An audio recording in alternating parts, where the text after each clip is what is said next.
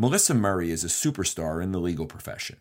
In part 2 of our conversation, Melissa takes us inside her interview with then Judge and now Supreme Court Justice Sonia Sotomayor when Melissa interviewed for a clerkship. Melissa details how Justice Sotomayor became a mentor to her and why she credits Justice Sotomayor with creating the opportunity that led to Melissa becoming a law professor.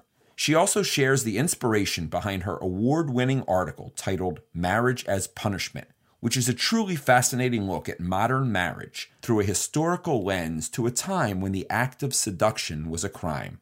Enjoy this episode of Iron Advocate as we continue to explore how lawyers can kill it in the law without it killing us. You're listening to Iron Advocate, the podcast dedicated to you, the trial attorney, sage, visionary, warrior, unfiltered, no holds barred, Iron Advocate. Join Bob Levant, Jeff Riebel, and today's top legal minds on a journey to discover how to kill it in the law without it killing you. Because being the best advocate for others begins with being the best advocate for yourself. So, Melissa, you mentioned this idea of, you did sort of obliquely, of mentoring, or there were no women like you as role models. And I just want to pivot for a second. You clerked for then Judge Sotomayor, is that right? I did. All right, and now obviously a justice in the Supreme Court. Has she been a mentor to you? Totally. I would not have this career without her support. I mean, full stop. One is just sort of the credential of having clerked for a federal judge, any federal judge. I think that gave me the sort of imprimatur of legitimacy that I think I needed as an African-American woman. So there was that. And then there was also, I think, just her interventions. I remember when I was on the teaching market looking for a fellowship. This was sort of before I actually became a law professor. I had to find a fellowship where I could just go sit for 2 years and work on my scholarship and just sort of learn how to be a teacher. And she called up someone at Columbia Law School that, she had been fielding all of these recommendations from over the years. She's like, I have this great clerk. She's been working with me on this class that I teach for Columbia, and you should really interview her. She would be great. And she just reached out and did that. And I got that job. I went and interviewed, got that job. I went to Columbia for 2 years and then went to Berkeley, having secured a tenure track position. Having someone who could just pick up the phone like that and would pick up the phone like that was just invaluable. I mean, I can't that's not just a mentor, but a sponsor. Well, and one of the things we talk about in Iron Advocate is helping people find their way through the law, and mentoring is something that comes up, time and again. And I know that there was a study that I read, I think I read it in the Atlantic, about mentoring and how it's such an obvious statement, what a huge difference maker it is. And that's not even, that's a precursor to sponsorship, as you said. And having somebody mentor you, one of the key ingredients is you have to, the person who is mentoring has to be reminded of themselves somehow in order to get that mentee, that connection. Yeah. And I think that's one of the issues that is lacking, especially in the areas we're talking about. Was there something about, you think, that reminded Justice Sotomayor of herself? So I'll tell you the story of how I interviewed with her. So I totally went about the whole clerkship application process ass backwards. I just decided I could only live in a city. I could only work for a judge of color because I wanted a mentor. Which, if you're sort of limiting yourself to major metropolitan areas and judges of color in those major metropolitan areas, you're basically applying to 17 judges in the whole country. And so I was applying to this very limited pool. That's the first mistake. They tell you when you apply for clerkships, you just have to apply broadly across the country, like hundreds of applications. And I didn't do that. And I was lucky to get a clerkship, really lucky that she plucked me out of the pool and decided to interview me. She did that because one of my recommenders, a professor, not an African-American woman, but a woman at Yale, wrote a letter for me. And, this was someone she trusted. And she's like, okay, I'll give her a chance, bring her in. And I went there, and first you interview with the clerks, and, it's fine. They ask you about your resume. They talk to you about like issues that they're dealing with on their docket. How would you handle this? Blah, blah, blah. And then you get ushered in to talk to her. And this is sort of the moment, and I'm waiting for her question, thinking it's going to be some really nitpicky question about law. I'm going to impress her and show her how smart I am, this whole thing.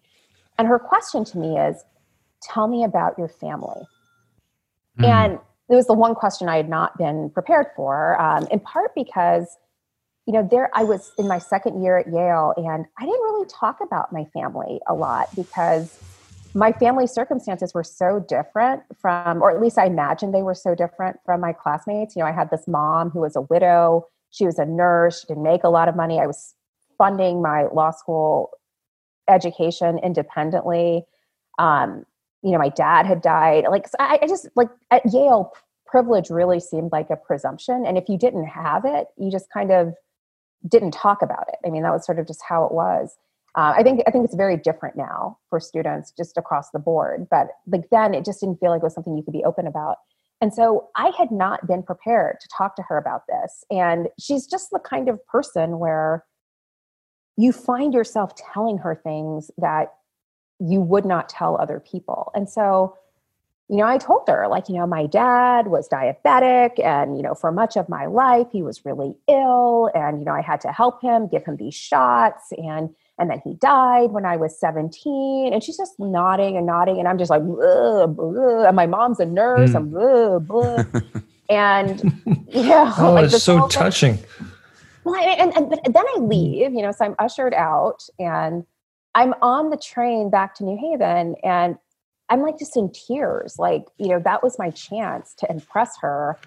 And here am I telling her about my crazy family and my dad, and he was so sick and this whole thing, and it was just awful.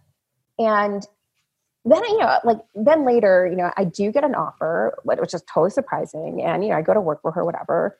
Fast forward to 2010 when her book comes out, My Beloved World. And, I had known bits and pieces about her story from clerking for her. But when I read her biography, that was my first time just sort of seeing it all laid out. And as I read her autobiography, it was the first time I realized that for years, I assumed I had blown this interview by telling her all of these things about myself.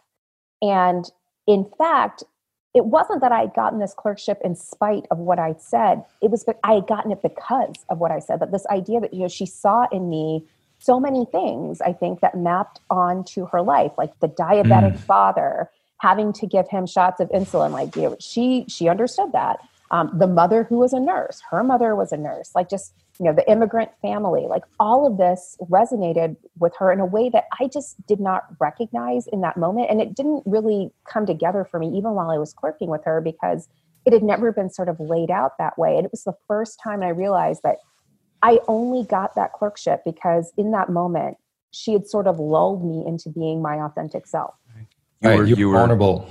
You were genuine and you were vulnerable. And I was completely honest in a way that I probably wasn't even in law school about my situation to other people. You weren't lawyering with her. Yeah. I was just like, this is what happened. I mean, that's such a lesson for all lawyers, young and old lawyers, which is, be your authentic self and be genuine and you'll connect with people. I mean, it's an oversimplification of how to be a great advocate. And you see that from her. I mean, she is her authentic self on the bench. When she does those Fourth Amendment cases and she talks, and, has no one else here had a cousin or a family member who's been stopped by the police? And everyone's looking around and she's like, okay, well, I have.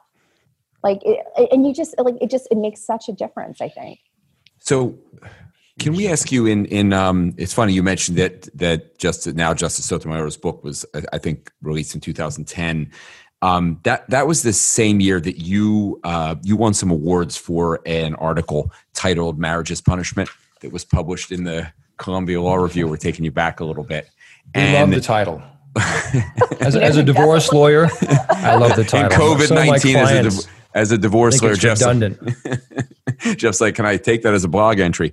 So the article does like a fairly very deep dive on marriage as a vehicle for state control over individuals and families, everything from like sex to medical benefits, childcare. Can you talk about how you came to sort of so passionately and intellectually call into question this, really probably largest societal institution that there is and where that comes from? That article was written, I think, in the throes of the marriage equality debate. So Obergefell would be decided in 2015, and I was working on this probably from 2008 until when it was published in 2010. Was it 2010, 2011, something like that. I thought it was so interesting in the whole discussion around marriage equality that marriage is sort of taken as this unvarnished good, right? That the only real question was, should we expand it to include more people? And I was like, well, that's really interesting because there are so many people who don't get married. So Marriage is Punishment was written probably in between 2009, 2012, and it was sort of in the throes of the marriage equality debate. And the whole sort of discussion about marriage was so interesting during that period. You had people like Ted Olson writing in Time magazine, the conservative case for gay marriage. And he's like, marriage is fundamentally a conservative institution where people are expected to be monogamous and supportive of each other. Like, why wouldn't we want to expand this and include gay men and women in it? There's nothing especially radical about marriage. And I was like, yeah, that's right. That seems right. And I was thinking about that and thinking about all of the people who live their lives outside of marriage and how much scrutiny and judgment is leveled at them about that, about the choice to be outside of marriage or to have children outside of marriage. And this paper was sort of an attempt to kind of think about that through the lens of history. And so I had been doing another paper about statutory rape that came out in 2010. That paper is called Strange Bedfellows. There was this Kansas, Nebraska statutory rape case that I was absolutely fascinated with. And, I wrote this whole paper about how this couple had been charged with statutory rape in Nebraska, but they had married each other in Kansas. And so was the fact of their Kansas marriage enough to absolve them of the statutory rape prosecution in Nebraska? And it was the whole thing. And in the process of researching that case, I came across a whole range of cases from the 19th and early 20th century involving this crime called seduction that apparently was actually really prevalent in this period. So about 34 American jurisdictions had seduction laws on the books. And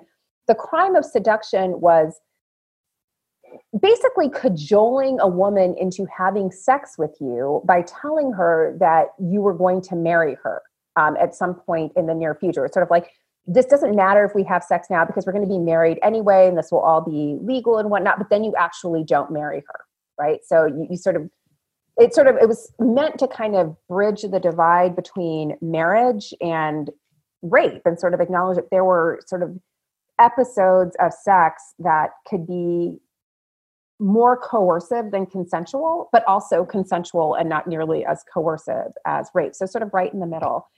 And the interesting thing about seduction, though, is there are all of these prosecutions, usually initiated by the woman's family, like her father, her brother would get the sheriff to come get you, and you get hauled into court, and the judge would read the charges, explain the charge of seduction and, how do you plead? But before you pleaded, you had this opportunity to either recant or alternatively to marry the woman. And if you said that you would marry her, the prosecution was suspended right? And they transformed this criminal trial into a marriage ceremony. They'd bring the woman in, the judge would, instead of sentencing you, would marry you to her, and then you would go off. But the prosecution wasn't eliminated. It was just sort of suspended. And if you weren't a good husband to her, if you abandoned her or if you cheated on her, they could revive the prosecution in the future and then just sort of have you, like, it was just suspended for a time period. So like marriage was kind of an acknowledgement that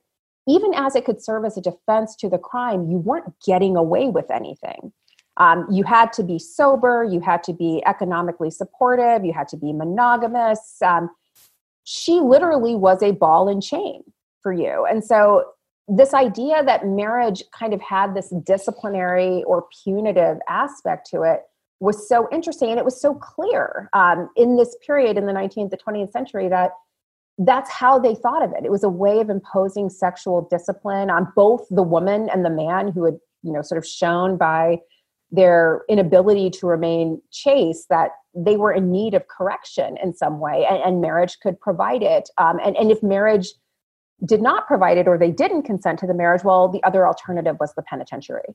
And so, thinking about that history, I thought was so interesting in this moment where all we could talk about with regard to marriage was how good it was and how important it was that we either expand marriage to include same-sex couples or we keep marriage just for opposite-sex couples. No one was actually talking about this is a kind of regulation, a form of discipline. And, those who live their lives outside of marriage, I think, see it all the time. But we weren't really thinking about how marriage itself could be a mode of imposing discipline. And so it was like a historical article. My husband hates the title. It won all of these prizes. And my husband... It's a great title. I have to tell you, the title, I mean, it's... Bob and I read the article, the piece. What I found so interesting is it was hiding in plain view. You took something that was right here and just shifted awareness on. How do I not see? I'm a divorce lawyer. How did I not see this before? I didn't know the seduction laws, which I thought were, they're all gone now. It was fascinating, view into a time gone by that underlines, though, a lot of how the institution came to be, right? The laws are gone, but the remnants of how society views this and the things that you outline in the law review piece are seen today. Alive and well. Well, even in the way we joke about it, the old ball and chain, that was real. They definitely understood it in that way. Or Mae West, marriage is an institution, but who wants to be institutionalized? I'm not ready for an institution. Yeah. When we read this, and yesterday we're tossing around the Mae West quote when we were prepping for this, and I want to throw out there a recommendation. This is a law review article that anybody can and should read. It's really written. And let me ask the question: did you write this realizing that it'll be in a law review, but non-lawyers can read this and really love it? So I don't think any law professor has any illusion that anyone but law students or law professors will read their work. I was actually surprised by how many people did read it. Apparently, when you Google seduction, it comes up almost immediately because there isn't a lot written about seduction. But a couple of years ago, I think this was in maybe 2013 or 14, I got a call out of the blue from a producer for this TV show, Who Do You Think You Are?, where they sort of research a celebrity's genealogy, and they do like they bring the celebrity back and they sort of step through the family tree and identify some kind of problem and use genealogy to sort of hone in on it. Anyway, they were looking at a celebrity's family history, and her great-great-grandmother had been married to a man who had been convicted of seduction and, involving the great-great-grandmother. And so they were like, can you tell us about this? So I told them what I knew about seduction statutes. They sent over a bunch of primary documents from an archive in Arkansas that they wanted me to look at. And so I looked at them. I sort of explained the documents to them. And then I think maybe 2 weeks went by, and then they called me back wanted me to appear on the show to actually step through the documents with the celebrity. And I was like, oh, sure, that sounds cool. Wound up going to Arkansas, like in the middle of like Arkansas, and meeting Jennifer Goodwin, who used to be on that show Big Love. And it was her great-great-grandmother. And, we taped this episode where, I've got white gloves on and in the archives explaining to her what seduction is, how it was very cool. So it was nice that it actually had a life beyond the law review. And Jennifer Goodwin, I think at one point she was sort of talking about, wouldn't this make a good movie? Like My Grandmother's Life would make a good movie. And I was like, it actually would make a terrific movie. Well, it is a great piece. Everybody should go on Google, find it, read it. Honest to God. So go ahead, Jeff. Really just great piece. Go ahead, Jeff. So I want to ask you a different question, Melissa. So, we're taping this at the time of COVID-19 and the issues around the disparity in the country are really, they've been there for a long time, but they're now more spotlighted. And political civil unrest seems like something that's more and more likely. If the country underwent a radical change and leaders came to you and said, it's time for a new constitution, and we would like you to be part of writing that, where would you start? So it's funny that you should ask this, because I'm involved in kind of a project that it's sort of just a project with different groups, sort of like, how would you sort of fix or amend the Constitution? And I actually don't think the Constitution as it's written is completely incompatible with a vision of progressive government or progressive policies. The Constitution as it was written was meant to be a document that provided for a limited federal government. And this is sort of born of the framers' experience with Britain during the American Revolution and before. They had this period where, they just come out of the American Revolution and they were basically a confederation of 13 states, and they couldn't do anything on a national scale because they were really 13 individual nations. So they couldn't coin money, they couldn't negotiate with foreign powers. They had to figure out a way to be centralized, but they were deeply, deeply worried about being centralized because for them, centralization equated with the aggrandizement of power in a parliament or some sort of legislative body that could then do things like pass laws like the Stamp Act and the Tea Act and whatnot. So they were really worried about what centralization would mean. Like they knew they needed to centralize in some way just to be able to conduct business, but they were really worried that centralization would be the same as aggrandizing power either in parliament or in an executive figure like a king or a president. And so the whole Constitution is basically set up to allow for centralization while also minimizing or mitigating the risk of aggrandizing power in any one branch of government, right? So, it's not surprising that of all of the provisions of the Constitution, Article 1, which deals with Congress, is the most sort of explicit and elaborated. And they basically say, so we're going to have this Congress. Here are all of the things that it can do, and it can't do anything more than this, right? That's specific. This is all you get to do, Congress, because they're so worried about a parliament that will be tyrannical. And then they get to the president, and it's elaborated, but not the way that they've elaborated Article 1. So they're definitely more worried, I think, about what Congress could do and how Congress might be over-encroaching. But they're very clear, there's going to be a president, here's how it's going to run, here are its limits. The one branch that they really kind of just sort of leave up to interpretation is the judicial branch. And they have no idea that the judiciary is going to evolve in the way that it does. Alexander Hamilton calls it the least dangerous branch. And, Alexander Bickel later made that the title of his book about sort of the power of the judiciary. Ironically, the least dangerous branch is perhaps in some ways as important, maybe more important than the other two. And so I think if you sort of start from that frame, that the Constitution is about dividing power between those three branches of the federal government, and then also dividing power between the federal government and the states. And in that division, no group, no power cannot be isolated and controlled or consolidated in any one area. And in that kind of division and diffusion of power lies the liberty that the people rely on. I think that's actually quite right. I sound like a libertarian or a conservative when I say this, but I think if you take that seriously, you have to be really troubled about something like partisan gerrymandering, which apparently is a non-justiciable political question the courts can't deal with.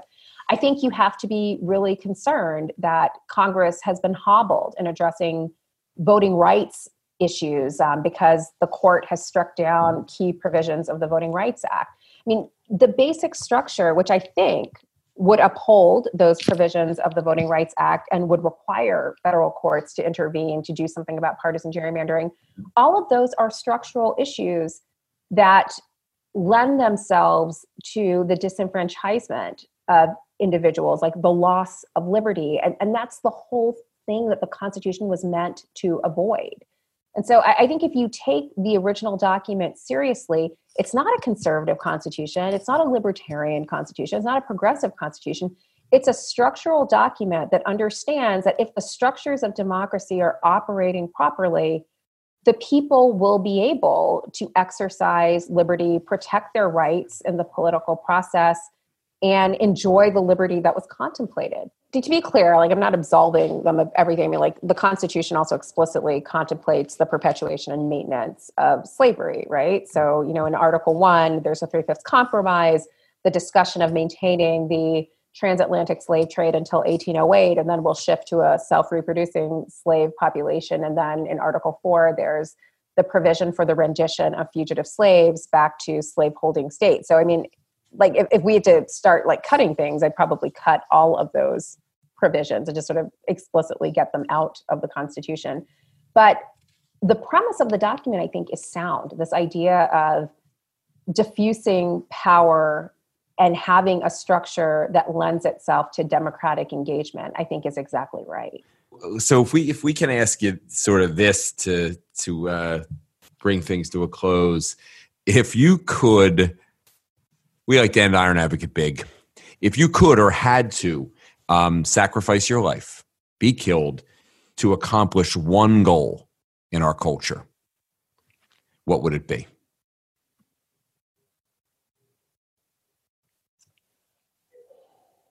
To die for this. Like I would actually die for this. I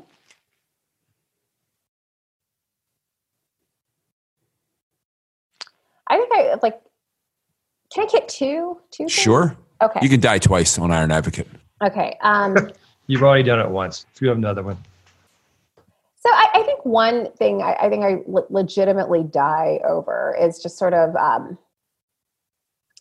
just the whole question of gender and race equality. Like, I mean, and I think about them, again, intersectionally. Like, I'm raising a Black boy and a Black girl.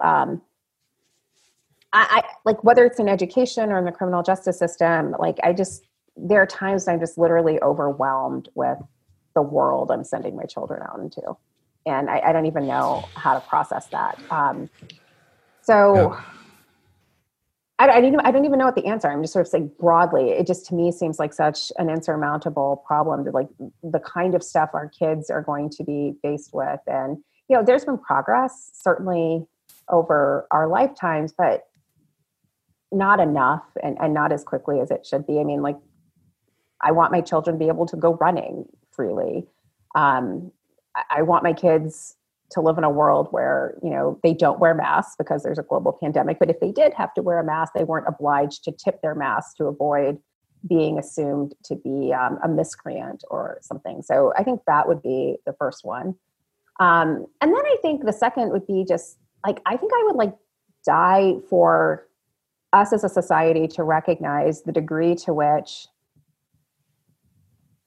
largely women's labor actually subsidizes the productivity of our economy in ways that are invisible and utterly unrecognized. Like, and it just, to me, has been brought home by this pandemic. Like my ability to do my work depends so much on being able to send my kids to school where I can count on them being educated in a rational and responsible way. It's like school doesn't just serve an educational function. It is actually a caregiving place. It serves a caregiving function for so many working parents. And these teachers are underpaid, under-resourced, and I think we're seeing it right now, like how much we depend on them, like our own productivity and whatever we're doing that contributes to the economy is actually dependent on being able to leave our kids in the care of these professionals who should be paid and rewarded like professionals. In the same vein, I think about, the ways in which I have in many ways subsidized my husband's career. Like, law firms depend on the unpaid labor of those who are supporting the lawyers that work for them. And we don't talk about that a lot. And it works both ways. My husband subsidized my career in lots of different ways as well. Like, taking the bar in 3 different jurisdictions, moving, all of that. But I don't think we recognize the degree to which we've put off on the family the work of accommodating the dependence that has to be accommodated if we are all to be productive and contributing members of the economy. That's a good place to stop. And I just want to put a pin in that because there's a lot of opportunities for people in the days and years ahead to shift. And this is an ongoing conversation. We're going to have you back again sometime. Thank you very much for this. All right. Thanks so much for having me. It was super fun. Thank you for joining us. We hope you've enjoyed this episode of Iron Advocate and that you take what you've learned and integrate it into your own personal practice. As always, we leave you with a minute of mindfulness. Breathe in, breathe out, and we'll see you next time.